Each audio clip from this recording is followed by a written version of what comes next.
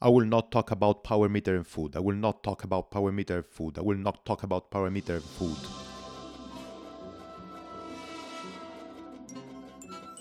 Okay, then it's gonna be just power meter and breakfast.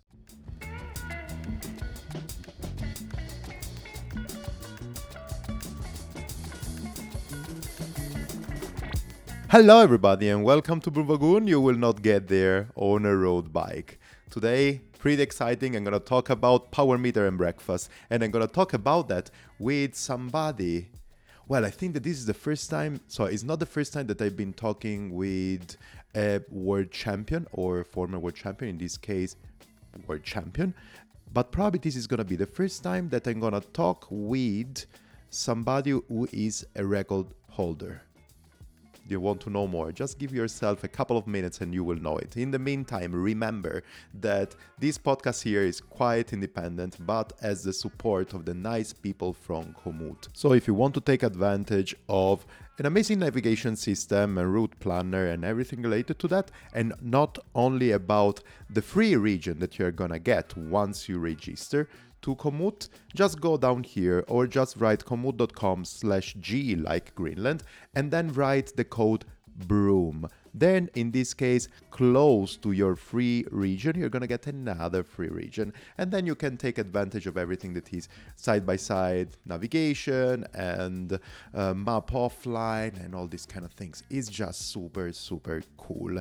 Another thing that keep my podcast quite independent is coffee. So down here you're gonna find the link to my coffee page that I lately still didn't receive so many coffees there, so please go down, click on the page and then be free to pay me a coffee. This is gonna make actually everything a bit more independent and cool for me that I'm talking and for you that are listening. Another great help, please go on Spotify. Now the review system is there as well, or Apple Podcasts, and give me any review or just a comment or whatever you feel like doing. This is gonna be super helpful because it's gonna keep the broom wagon on tops. Not on tops, I mean on the jersey that you have on the top of your body, but on top of the charts. That's what I wanted to say. Another cool thing is that remember that this podcast, by dropping a coin all the time to the naming the COVID situation, is gonna also support the charity called Bike EG. So basically this is a super nice NGO from Berlin who teaches to women, refugee women, to ride their bike. And you all know how super amazing it is. Just that's for the start. Let's continue on this path because I promised you that you're gonna listen in a few seconds about myself talking with a record holder. I'm talking about Ashton Lambie. Super great person that I contacted thanks to the help of another awesome person that is little James Arnold. Feel free to feel him on Instagram. Also here, the link is down below. And yes, we talked with Ashton, who is record holder of individual pursuit, as well as world champion in the individual pursuit. It was a great chat. We talked a lot about power meter and breakfast. Just a bit about that. And then everything around it.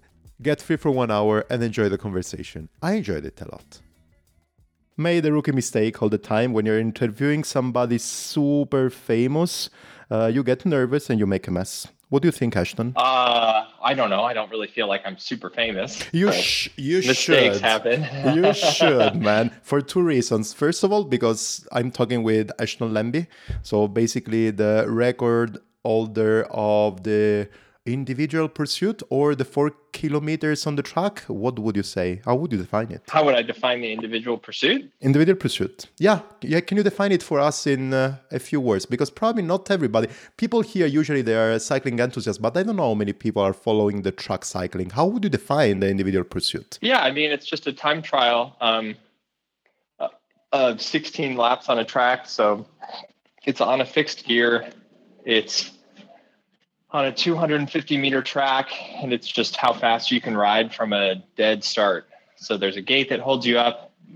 You have a gear that's bolted to your back wheel, so you can't coast or change gears or anything. And then you have to go as hard as you can for however long it takes you to ride Uh, 4 kilometers. And you also world champion in this discipline. Yes, that is also true. Yeah. It's a big year. What's your gear ratio usually? For Worlds, I ran a 65-15, so it's about 117 inches. Mm-hmm. But 65. yeah, usually it's like 65 is basically my dinner plate. it's. There's a funny video of the shop I had build it in Mexico where they're like assembling the bike and they're like using the chainring to put tortillas on and like flip them over. It's pretty cute. That's great. Yeah, it's a big chainring. Yeah. And for the records, what did you use? That was a 64-15, so just a little bit smaller. Okay. Would you really feel the difference, or it's just one tooth less on the chainring? Yeah. I mean, it's one like I think 3 years ago I might not have been able to know the difference or tell the difference, but like, you know, I've ridden bikes a lot longer and trained a lot longer now, and like you can tell the difference. Okay. That's great. So yeah, world champion. Then let's take out straight away the elephant from the room, man. So my accent is pretty clear, and I told you basically I'm Italian, and actually the previous record holder was Filippo Ganna, and probably also the previous world champion. I don't remember, but He is, yeah. yeah. So that's actually could cause some friction. There's nothing against you on my side. I actually really like you, and I know as I'm not as nationalistic. How would you say that? Probably in Italian sounds better. Yeah. As people expect me to be. I'm super happy that you are both world champion and the world record holder, because you're a great character and I like how cool you are on social media and stuff. So pretty thanks, happy man. that you are here with me today. See, that's funny because when you were like, oh, you got someone really famous on the podcast, like I feel like Filippo Ganna is really famous. And like I have the utmost respect for that guy. Like he's such an accomplished cyclist. So yeah, he's someone that I view as like if he comes over and talks to me, I'm like, oh my God, it's Filippo Ganna. Like he's coming to chat with me. Yeah. And I'm like, no, we're you know, like he's time trial world champ, you know, multi-time trial world champion. Like he's been world champion several times. Yeah, I mean, I think that guy's pretty famous. Have you ever talked with him? He's a nice dude. Yeah, he's pretty. I wouldn't say he's like super chatty. There could be some problem of lost in translation. Probably it's a problem of language. Probably like, yeah, my Italian is not very good, and his English is much better than my Italian. Okay, sure. It makes sense. It makes a lot of sense. Yeah.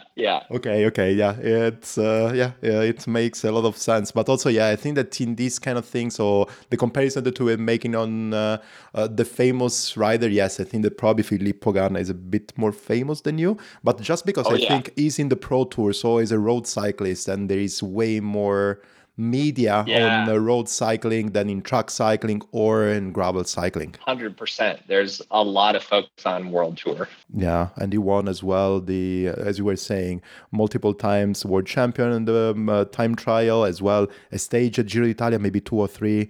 So, oh my God, yeah. It's hard to keep track, dude. Yeah, absolutely. Maybe at a certain point I'm gonna have him on the podcast and ask him about you. Maybe, yeah. I don't know what he thinks about me. I'm sure he's just like, what a weird little guy. I don't know. He's super nice. Like I feel like we get on pretty well. At least a few times we've chatted. That's very great. That's super great. No, but yeah, for me, as I was saying, I'm super honored of having you on the Broom Wagon today, even if you were already into another Broom Wagon a few weeks ago, and that's super fun. Bit of context to everybody.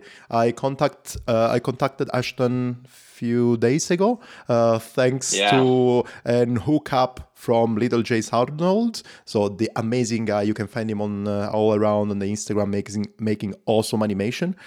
And I can define him as a really good friend of mine, at least only digitally for now. And then I asked him, can I interview Ashton? And then I got in contact with Ashton, super cool, super chilled. And then at a certain point, he told me, Stefano, but you are also running the same podcast I was in a few weeks ago, because you were in the Besenwagen. Basically, it's the German version of the Broomwagon.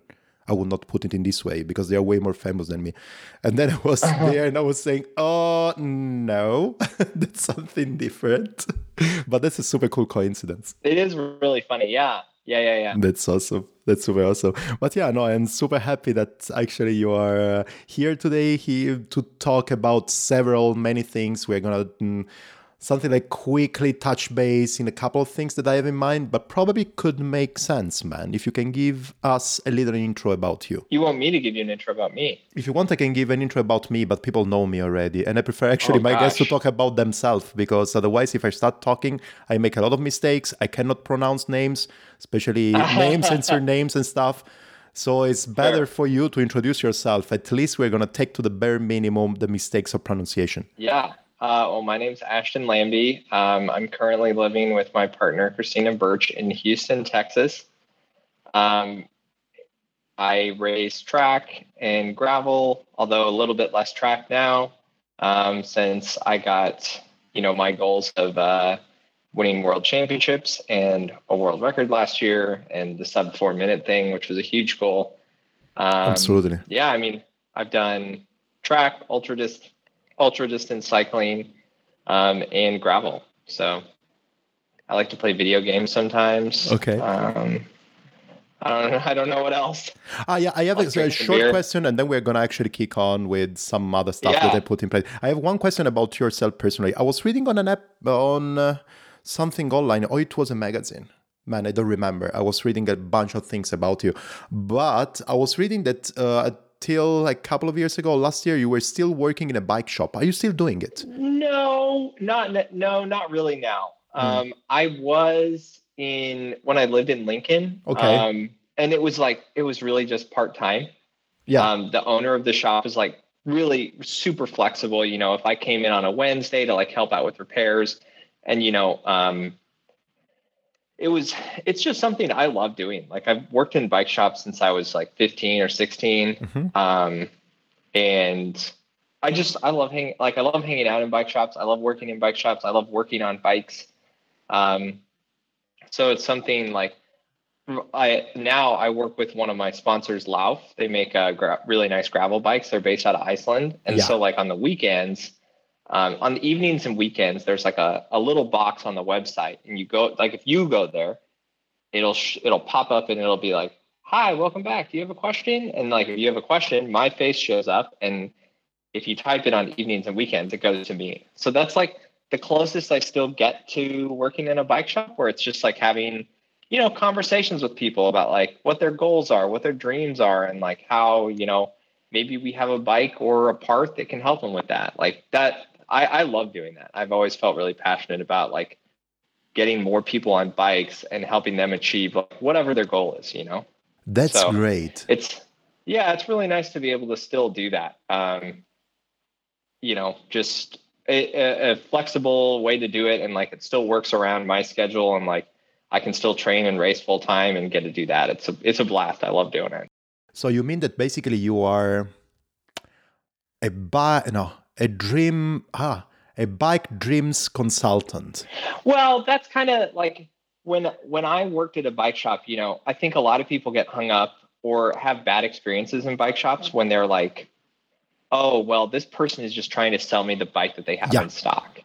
And like no one likes being sold to, and I don't like selling people shit. Mm-hmm. I want to talk about, like, I'm lucky enough that I get to work with brands that I like, and I get to use and help them develop products that I like.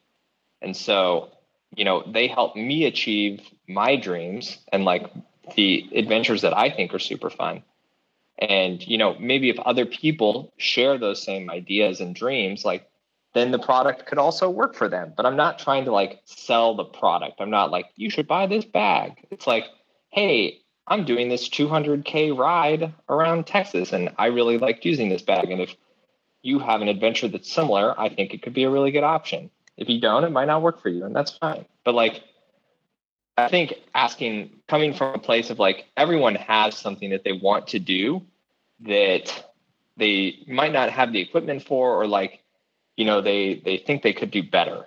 And so I want to always like try to help people achieve that, whether it's like, oh, I want to ride across the country, or I want to start commuting to work every day, or I want to ride a bike to lose 30 pounds, like whatever that is. I want to set a PB at my local hill. Like, none of those are better or worse than the other ones, but like, whatever I can do to help people achieve those is something I find really fulfilling. That's super great. I remember that actually a bit of time ago, 1 year ago, a bit more, I was talking with Leo Rogers. So Leo Rogers, I don't know if you know him, is this awesome guy. He now lives in LA. Before he was living, I don't remember, probably St. Louis. I don't remember. So basically, he's a para-athlete, one-legged, super awesome guy. And I think that now he part-time, apart from racing now gravel and on the track as well, he at that time he was working for a pop-up shop in a specialized pop-up shop in LA. And he was telling me something like, yes, because actually when people come to me, I'm not trying to sell what I have in stock. I want to listen to them, understanding what they want to do. And in case a Specialized is not for them, I send them to the other shop and get a Surly to get a Surly. Absolutely. You know what I mean? Because that's the Absolutely. thing. Trying to hook up people on bikes, not try to hook up my bikes to people. Yeah, agreed. Agreed. No, that's super awesome, and I love this attitude, and it's super great that actually people can really have the opportunity evenings and in the weekend to talk directly with you. And actually, you seems like you have a bit of experience on what the next adventure for people can be achieved. Let's put it in this way. Yeah, well, and it's fun because like I have, you know, years of like stupid knowledge of knowing that, SRAM, just released a firmware update that their 12-speed shifters will work with 11-speed derailleurs. And like, when do I get an opportunity to use that knowledge? Like evenings and weekends. Like it's fun. It's fun to be able to put that knowledge to good use and, kind of help people out with that stuff that I know. Yeah, and actually, I think that actually on my side, and it's not an advertising, the Lauf bikes and the Lauf fork is one of my dream objects for several reasons, but for one reason specifically, because the people at Lauf, they are also involved, if not only sponsor, also something else, of the Rift, that is the amazing race that is in Iceland. Yeah, me and Christina got to go do that last year. She did the full 200K. Okay. And I did the 100K because I was getting ready for Mexico. But oh my God, we had such an amazing time. Is it hard? Well, I mean, I just did the 100K. Like it was pretty hard. But Christina did the 200K, and I think that was probably one of the hardest races she's done. Oh wow. Okay. I mean, some of it is like the weather. It was probably. I'm trying to convert to Celsius in my head. Maybe like 5 degrees and like windy and rainy. Mm-hmm. And then, you had to ride through like water crossings and stuff. And it's just, the gravel's really rough. It's like you're riding on the moon. Like, it's just, I think that was the other thing that struck me the most, you go to a forest in Italy and you're like, oh yeah, this is a really pretty forest. And then you go to one in like South America and you're like, yep, okay, I've seen a forest before. Like this one's a little bit different, but it's still just a forest. Yeah. But like you go to Iceland and it is so far removed from any other like kind of scenery you've ever seen in your life. Like it's just so different. It was absolutely breathtaking. Wow. Yeah, I can't recommend it highly enough. Like everyone I've talked to, I'm like, just stop talking to me and go book your tickets to Iceland. Like it's so beautiful. It's awesome. We loved going there. Yeah, for me, it's in the bucket list of visiting. So tourism-wise, going to Iceland, it should be amazing. But also is on my bucket list as well. I remember that I contacted the Rift people a bit of time ago in order to podcast from there on the race. We didn't manage to figure it out, but hopefully in the future, this would be something that I would love to do and maybe also ride it. Let's see. You should. Yeah, you should definitely. I mean, even if you go and just do like your own little tour, there's little gravel roads that crisscross like the entire island. So you can just go and ride around. You don't have to go do the Rift. Absolutely. Also because it's for sure it's over my limit, 100%. 200K is a long ways. I mean, a 200K gravel race, I feel like nowadays they're getting done in about 6 hours. And I think the winning time was like 7 or 7.5. Wow. Like it's hard gravel, man. You were talking about, let's also talk about that because it's super fascinating. About Christina. How is she doing? Is she ready actually for the new adventure? Yeah, she's been doing really well. She just finished her first week. at NASA at her new job. She got a job as a NASA astronaut candidate. Wow. Yeah. So she got selected. Her class is 12 people out of 12,000 that My initially God. applied. Like over a year ago, she filled out her application sitting in the Olympic Training Center, before the Olympics were postponed. And then, yeah, we spent the summer in Montana at her family's ranch, and she got the call that, she was going to get selected in the class in between my rounds, like my qualification and finals rounds Wow. at the World Championships. Yeah, I was reading from your social media about the phone call that you got, and you were saying something, you were writing about that was something like this amazingly cool and super surreal phone call while you were putting on your rainbow jersey and she was telling you about herself being accepted for being at NASA. And I can imagine Yeah. such a surreal conversation. At that point, you put everything in perspective in this kind of situation, don't you? Yeah. I mean, it does. Like I got that call from her in between, In like I had between. just ridden the qualifications. I Okay. qualified first, and then I was like, okay, well, I gotta like seal the deal in the final. And I was just like, holy shit, man! Like, why do bikes even matter? Like, you're going to the moon. Like, what am I doing? Like, it's hard to wrap your head around. And even still, like she's been at work a week, and it's still, just like, okay, well, have fun at work. Like that doesn't seem to assess the gravity of the situation appropriately, Mm-hmm.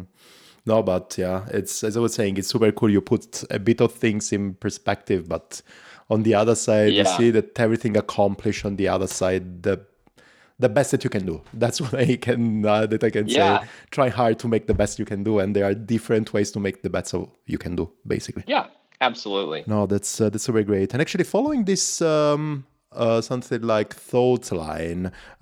So you moved from Kansas, now you live in Texas. How do you feel? Well, so I lived in Nebraska for a few Ah, years. Nebraska, yeah. Yeah, I mean it's not that different, honestly. Okay. I lived in Kansas for a few years after college, went to Nebraska, and then moved out of Nebraska to we lived in Colorado Springs for a little bit.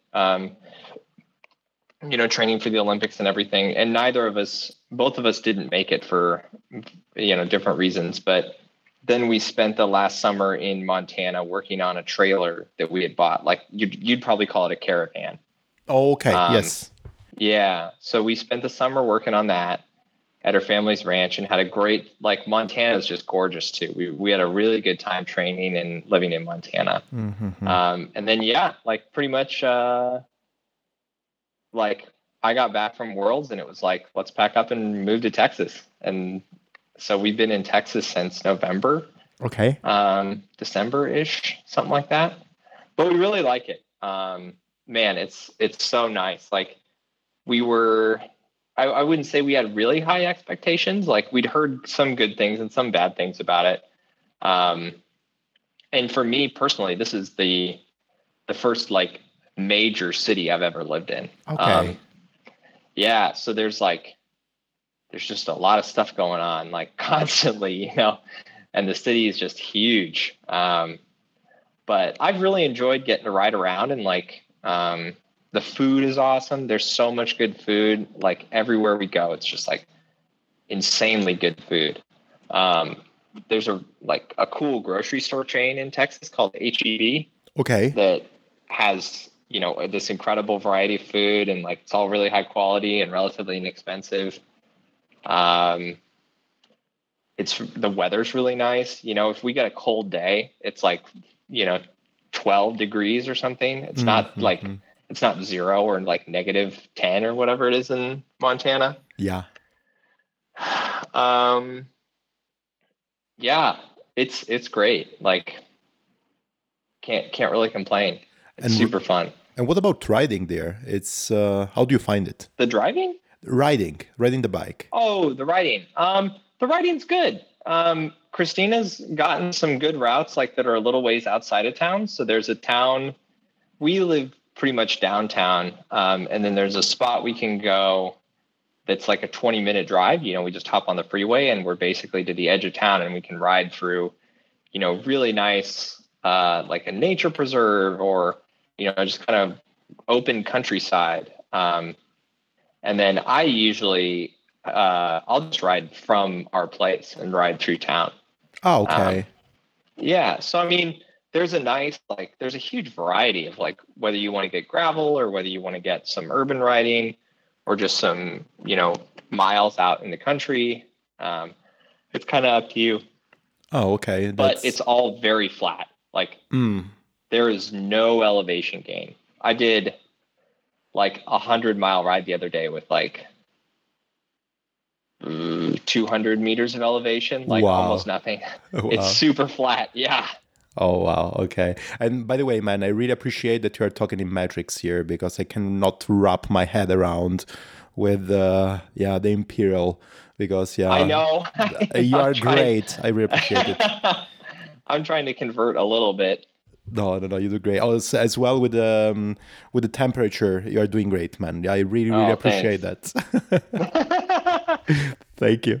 Let's go from the beginning. So I'm pretty curious because I think actually that we got too many times this conversation, so I don't want really to go into cliches. But you have kind of a peculiar history on cycling. But where everything started? So what's your first crash into bikes? So I got into bikes when I was like 15. I found my dad's road bike hanging on the wall. Mm-hmm.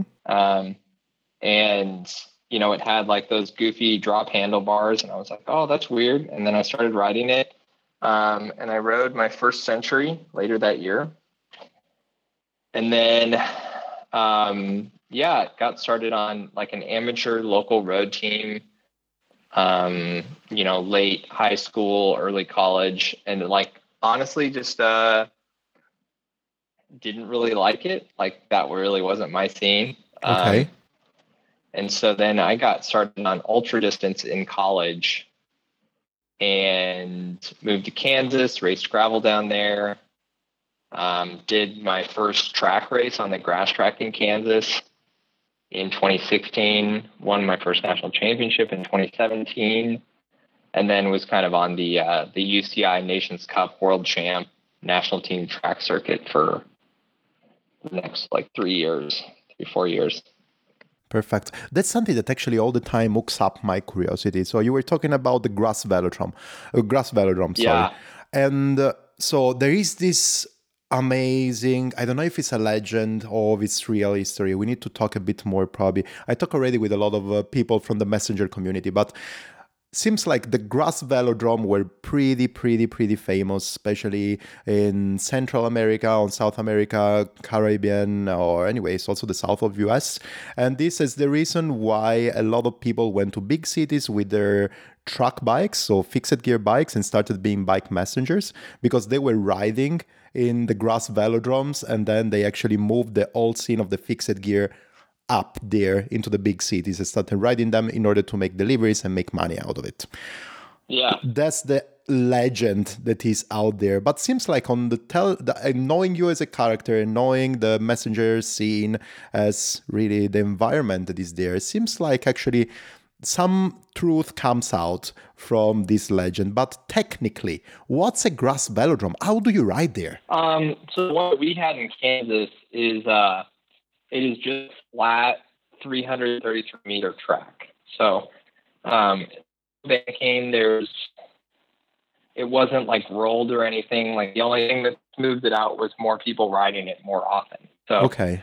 Like that's really all there is to it. There's really not that much to describe. It's just like a track, like a path in a field of grass. Okay. It makes a lot of sense. But what kind of bikes can you ride there? So you really need, I don't know, grass velodrome actually recalled to me that probably you need a bit more fat tires. Yeah. It's a different geometry on the frame. Is it like this or? Some probably had different geometry. most people ride like old steel frames that had horizontal dropouts, maybe not necessarily track dropouts, but like forward-facing horizontal dropouts. Mm-hmm. Otherwise, a Surly Steamroller was about the only new bike you could get because that you clear 38 tires on. But we would run like a file tread or like a hard pack cross tire. So like, you know, specialized or like Vittoria Torino Dry or Torino or something. So something that was still a little bit wider, but had a little bit of knob to it. Okay. Yeah, because it's super fascinating. So basically you're riding a cross tire on a velodrome. Well, we're riding a cross tire on a hard pack cross track that happens to be 333 meters and only left turns. Okay. Yeah, it makes a little sense. But this was your first experience then on a velodrome? Yeah. Okay. But then you continued then going into a real velodrome, a parquet or whatever. No, yeah, that's true. Yeah, I took that Surly and rode it on the Boulder Velodrome. Okay. That was an outdoor 250. And then I think the next track was San Diego. And then I went to Trexlertown, which is a pretty famous track in the U.S. that has like a really high level of international racing for about a month in the summer, pretty much every summer. Yeah, but yeah, that makes really curious to me because basically you were a bit more at that time when you actually started being going in the track and then started being the athlete that you are now. But actually, everything started then for you riding career. Let's put it in this way, a bit more on the gravel scene, right? And gravel scene, ultra endurance. That's how you build up your experience on the bike. How happened actually that then you jumped directly of being in the national team in track cycling? Well, pretty much it was a real straight path once I won my national championship, my first national championship in 2017. Because it was like, if that's the nice thing about the individual pursuit. It's like, if you put up a good result in an Omnium, it's really easy for people to nitpick it and be like, oh, well, you got lucky because this person didn't do this thing, or like this person wasn't here, or, whatever. Like, there's a million different ways you can cut it up. But like, if you just do a good time in the individual pursuit, there's not really any like arguing with the clock. It's like, well, you did this time. Like, that's how good you are. And so there was a national team at the time that I wasn't involved in just because I didn't have any results. And I totally understand that.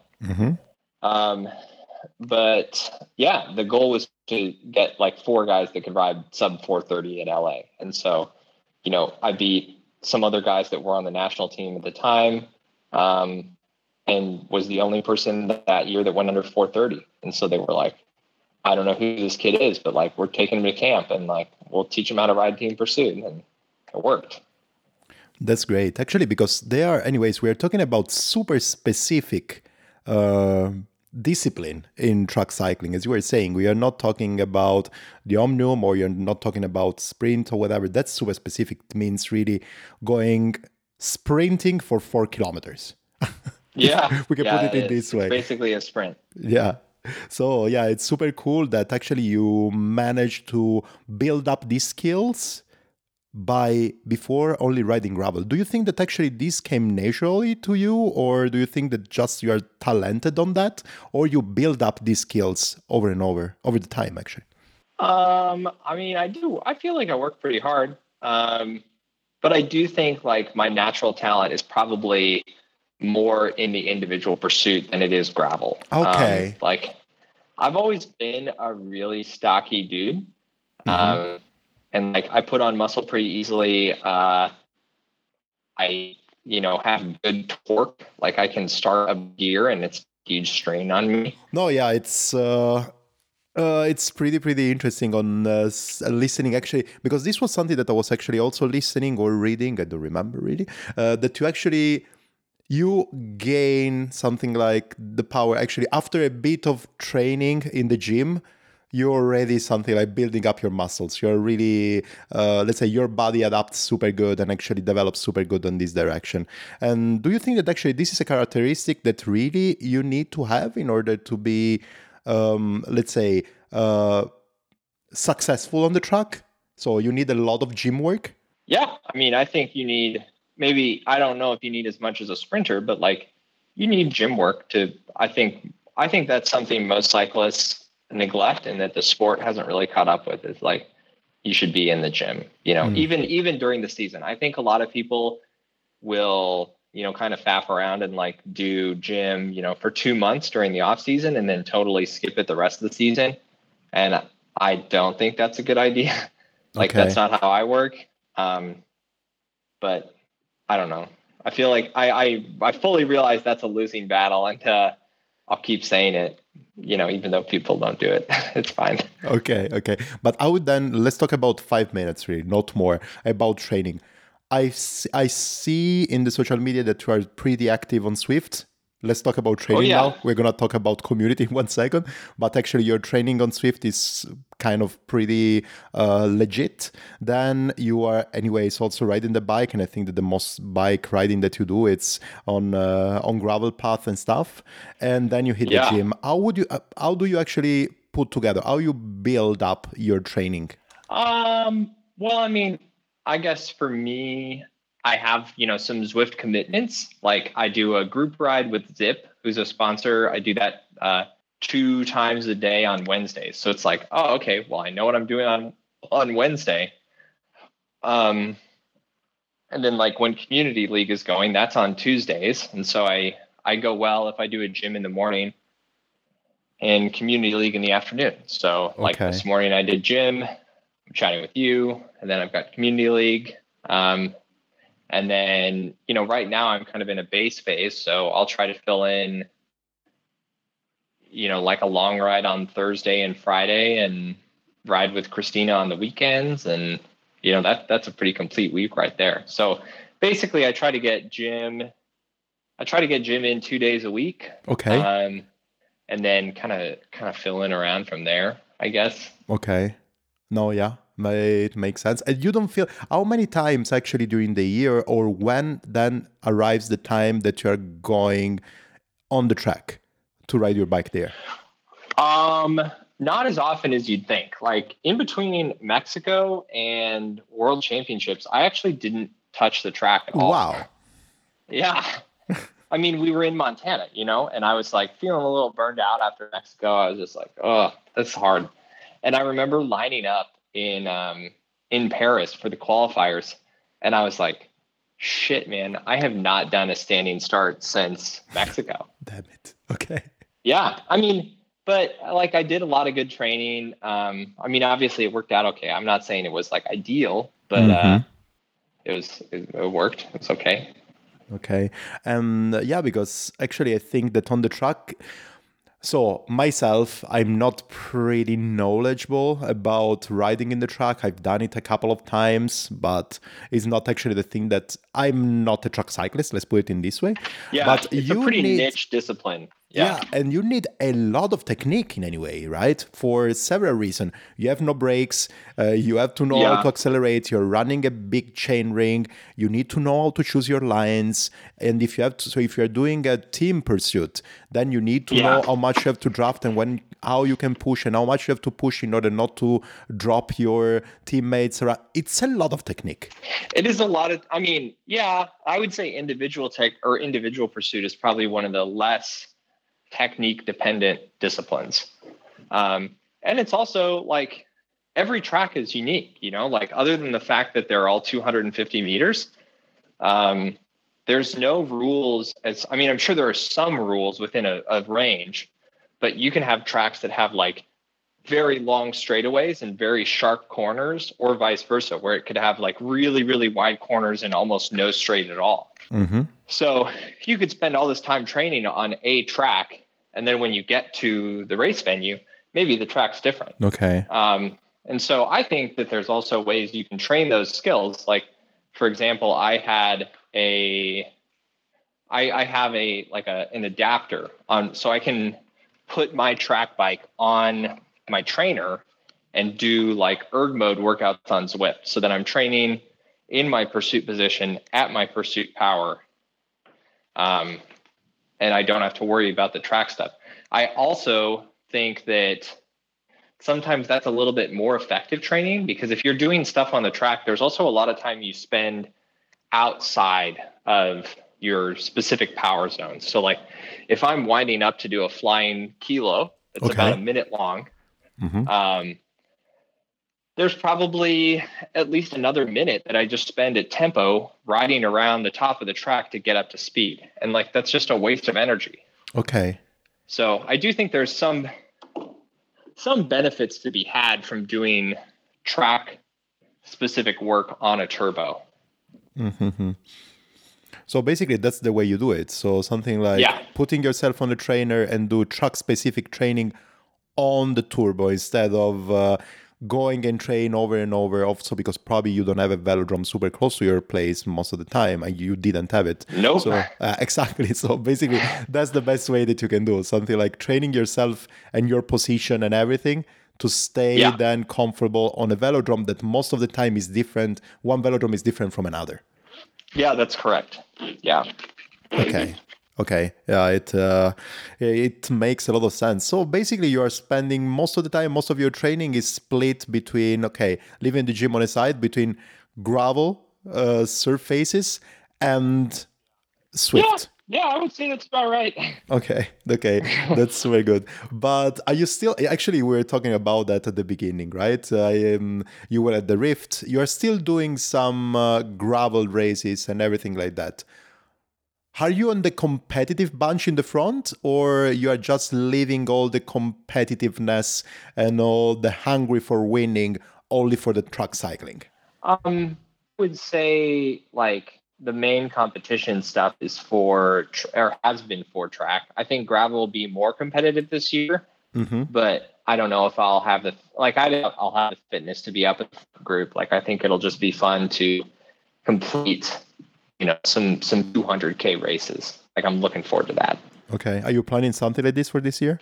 Yeah, I mean, I've got the Lifetime Grand Prix series is a new series in the US that's like 6 big ultra distance races that are 3 of them are mountain bike, and then 3 of them are famous gravel races around the US. So that's a big one I'm excited for.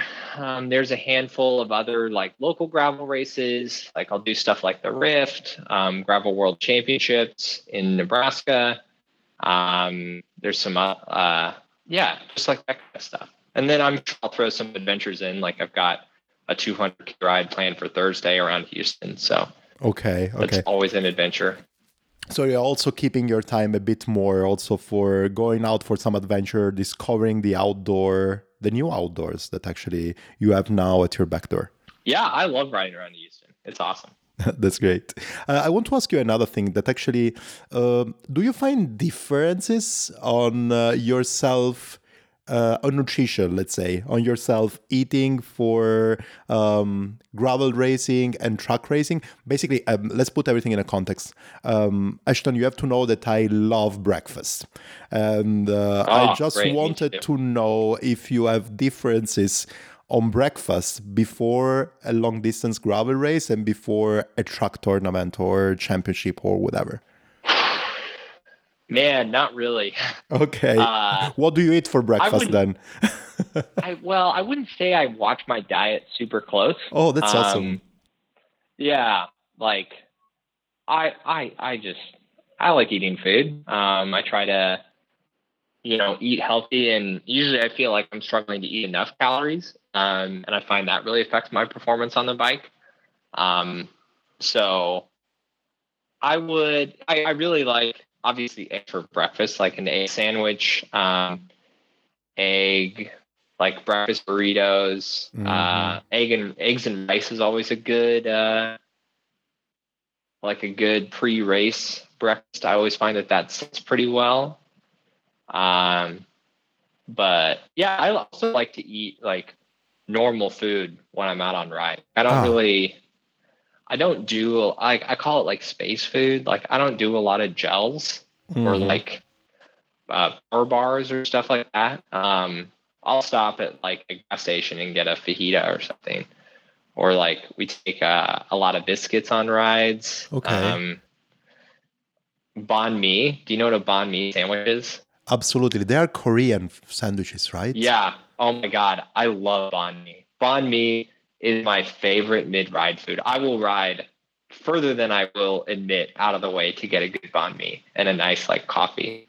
Yeah, yeah, yeah. No, banh mi are amazing. I think that they are cool. So it's not the sandwiches are not baked, but actually they are I think, steamed, and inside you can put a lot of super glorious Yeah. food. I love Oh, it. and like the bread is so good. Like, oh man, I love banh mi. There's a lot of Vietnamese restaurants around here too. There's like a lot of tacos. Yeah, no, that's super great. And but you have a power meter on your gravel bike. Yeah, yeah, Okay. So actually you can calculate as well, of course, in terms of training and everything, where you want to stay out, even if you're riding on a gravel road and stuff, but also how much food and calories you have to stuff in while you are outside exploring yeah. for 200 miles, and that's nice. Usually it's a lot. Like if I go out for a 5 hour ride, like there's no way I'm gonna eat 4,000 calories on that ride. Like, Of it's course. just not gonna happen.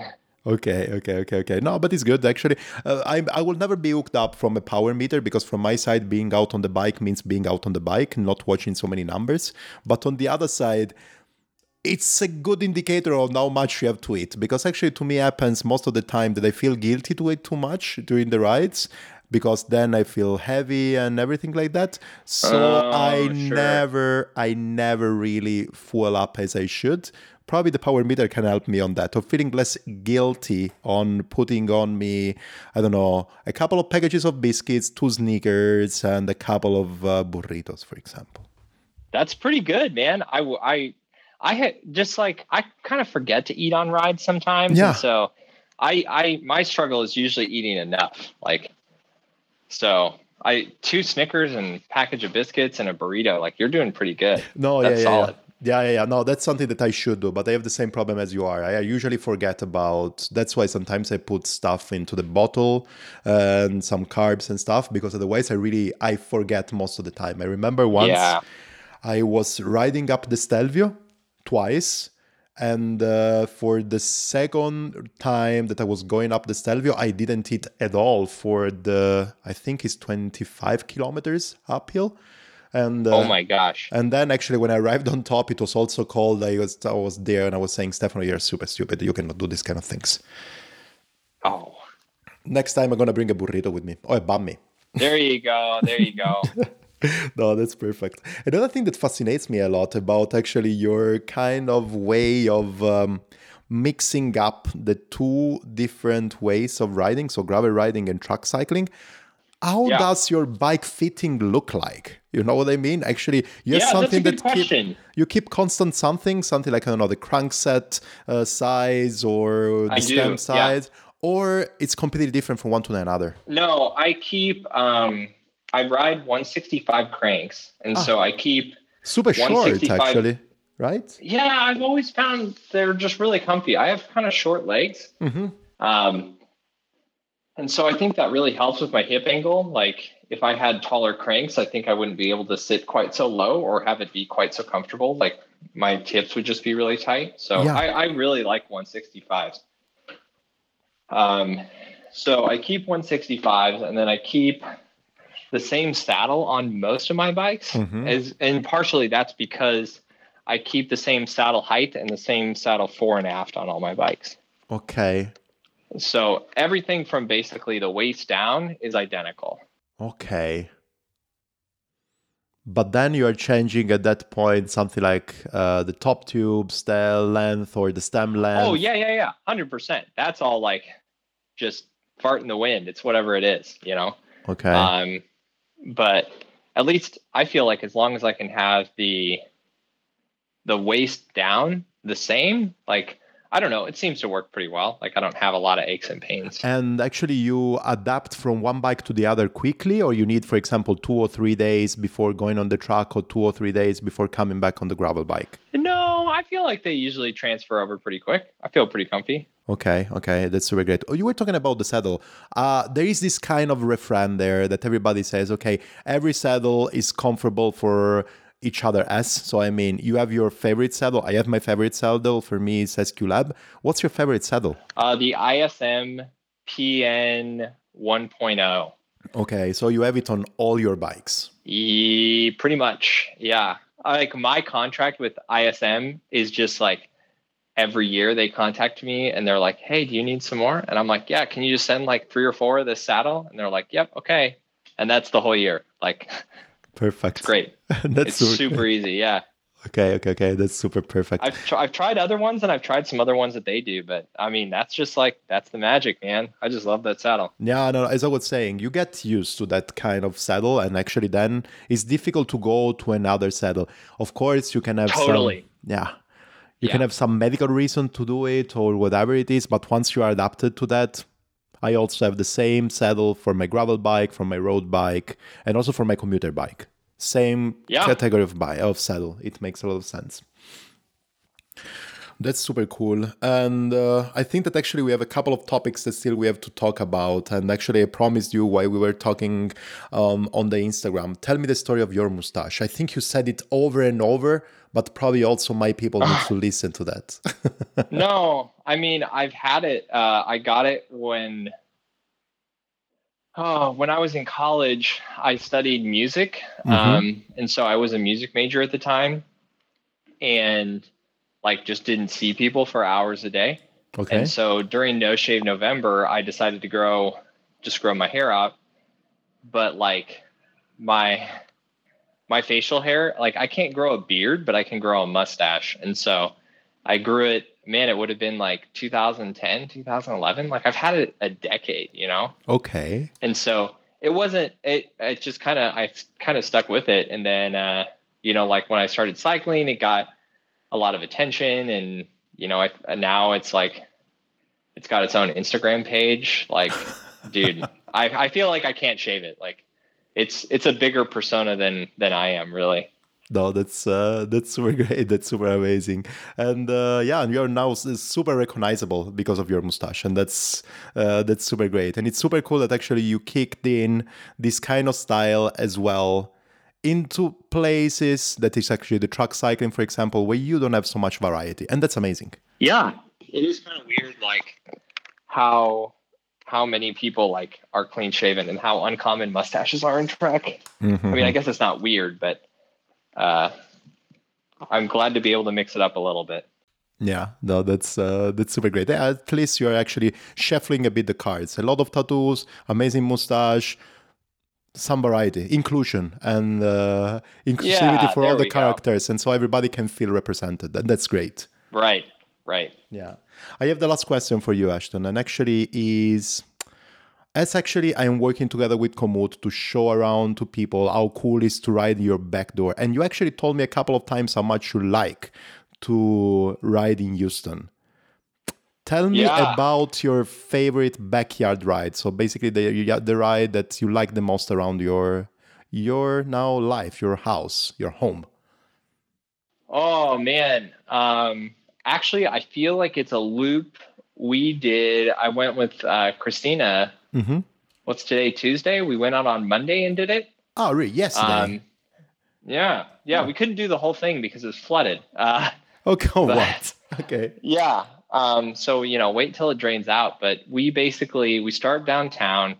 Um, and then there's like a road that has a bike path along it. So you kind of get like the draft from the cars, which makes it really fast to get out of town. And then you go through this like nature preserve. You go through George Bush Park, and then you're also on like another really pretty road to get back in through town. And it's like, it's tricky. Like if you don't like riding next to traffic or in traffic, it's definitely not fun. But I find that to be really fun just because Okay. like cars are like, they're just slow. They're big. They don't move very quickly. And so like, I find it pretty easy to move around cars. Um, and then it's like, if you're hooking along in traffic, getting, having cars pass you pretty close, it's really easy to be like, oh yeah, I'm fucking in it. Like we're racing, race people off the line, like just try to draft off cars for as long as you can. And it's like a really hard workout and kind of like these unstructured intervals. Wow. And then when you get out of town, you can, it's just a nice country road, like really super smooth pavement on the bike path. You come around like a little dam. And then you're in like this swampy, like wooded area. Sometimes like I've seen turtles, there's birds everywhere. It's really pretty. Yeah. And then you're back in through town. And the nice thing is like, I find it to be a good balance of all the parts of cycling I love. Like you're on your in and out of town. When you're sort of in the city proper, you can there's all sorts of places to stop. Like you want to stop and get a taco, like it's 2 blocks away. Just go get one. If you want to stop for a coffee, if you want to stop for a boba tea, like there's all these cool places you can go and explore. There's like murals everywhere. And then, there's the nice chill bike path where it's like, you're ducking under roads and it's pretty easy to get around. And then there's like the nice wide open highways where you got a big shoulder. You can really get on the gas for a little bit. A lot of nice nature to look at. Like it's a good variety of everything on the ride that people could want. And it's like 60 miles or something. Like it's a good ways. It's about 100 kilometers, but it's not like an all day commitment. If you had a meeting at noon, you could get out early for it and still make your meeting. That's great. And on the other side, you keep yourself engaged because there is a good variety of things that you are doing during the ride. Yeah, absolutely. And you do have to keep yourself engaged when you're in traffic. Like at no point on that ride were either of us like, oh man, I'm so bored. I really need to put my headphones on. It was like, oh man, this is exciting. Like we got to stay with it. You're super active the whole time. That's very awesome. Ashton, it was great pleasure to talk with you today. What are you next now? What are you thinking about your next future? Apart from a lot of Swifting, I think now you're pretty engaged with that. But what's next for you? Well, I've got that community league race up here in a little bit. For example, the 6 laps of the London Classique course. Okay. Yeah, so I got that in a little bit. No, I mean the rest of the season is going to be a lot of Zwifting and a lot of gravel, just like you were talking about. I don't have any plans on the track this season. Okay, that's perfect. Yeah. So I'm taking some time off of that and getting back to more of not that the track isn't fun, but just some of the different fun stuff. And yeah, that's the plan. Enjoy Houston. Yes, and whenever you're actually planning to come over to Europe or Switzerland better, or Central Europe in general, give me a shout so we can have a ride together. I would love to. Well, yeah, I was going to ask, we initially were planning a trip to Switzerland before we had to bounce off to Texas. Where do you live in Switzerland? So, I live in Zurich. So, cool. Yes. But the cool thing of Switzerland is that it's pretty small. So with the train, you can go from one side to the other in a couple of hours. So whenever in Switzerland you are coming, be sure to swing by my apartment. We have a guest room here. So if you don't mind perfect. Not catching so much sleep because of the kid crying, please come over, but it doesn't cry much, so it's perfect. And on the other side, we can also have a ride together, whatever. I would love to. So whenever you're coming to Switzerland, sounds awesome, man. My guess. Yes, it's super awesome. Yeah, we would love to. Yeah. That's perfect. Man, the last thing that I want to ask you, where people can find you. I think that way more people will arrive to my podcast because of you than the other way around. But in case somebody wants to check you out on Instagram and social media, where we can find you? Yeah, Instagram would be the one to go to. You can just search my name or at Bahama Longbottom. I think I'm on Facebook. Instagram's probably the one I update the most. You can find me on Zwift and Strava too. That's perfect. So we can also join some of your rides on Zwift if we want.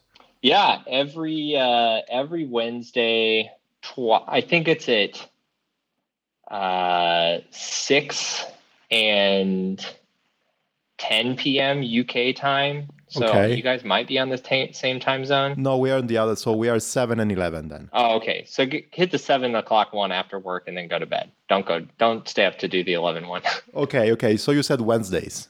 Wednesdays, yeah. That's perfect. Every Wednesday. Okay, you will see me there. Now I have a bit of back pain, so not riding so much on Swift, but as soon as I'm recovered, you will find me there. Great. That sounds awesome, man. I'll look forward to it. That's great. Man, thanks a lot for this chitty chatting today. Yeah, you bet. Thanks. I will talk to you soon. All right, cheers. Ciao. Ashton, was great fun talk to you. People, I hope that you enjoyed the chat as well. I loved it. Another chat is going to come in another couple of weeks. I hope you're enjoying this podcast. I hope you're enjoying the Broom Wagon. And remember that you can support me with the link, coffee link down below, just to pay me a coffee. Or just remember that you can just, I'm saying just so many times, but that's really a just, support this podcast by reviewing it on Spotify or Apple Podcasts. The both of them are good. If you can do it on both of them, even better. And remember also the support that this podcast is giving to Bikeigi, the amazing NGO that gives the opportunity to women to learn how to ride bikes. Refugee women, to be specific.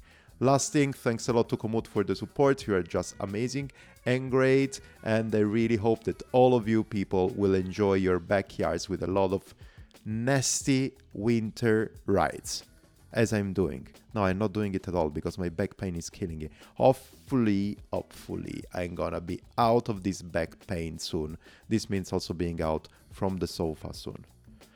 Today is Wednesday, and this means that probably tonight, if I can, I'm gonna also join Ashton with one of his Swift ride. Maybe you're gonna find me there. For now, just bye, and I will talk to you soon.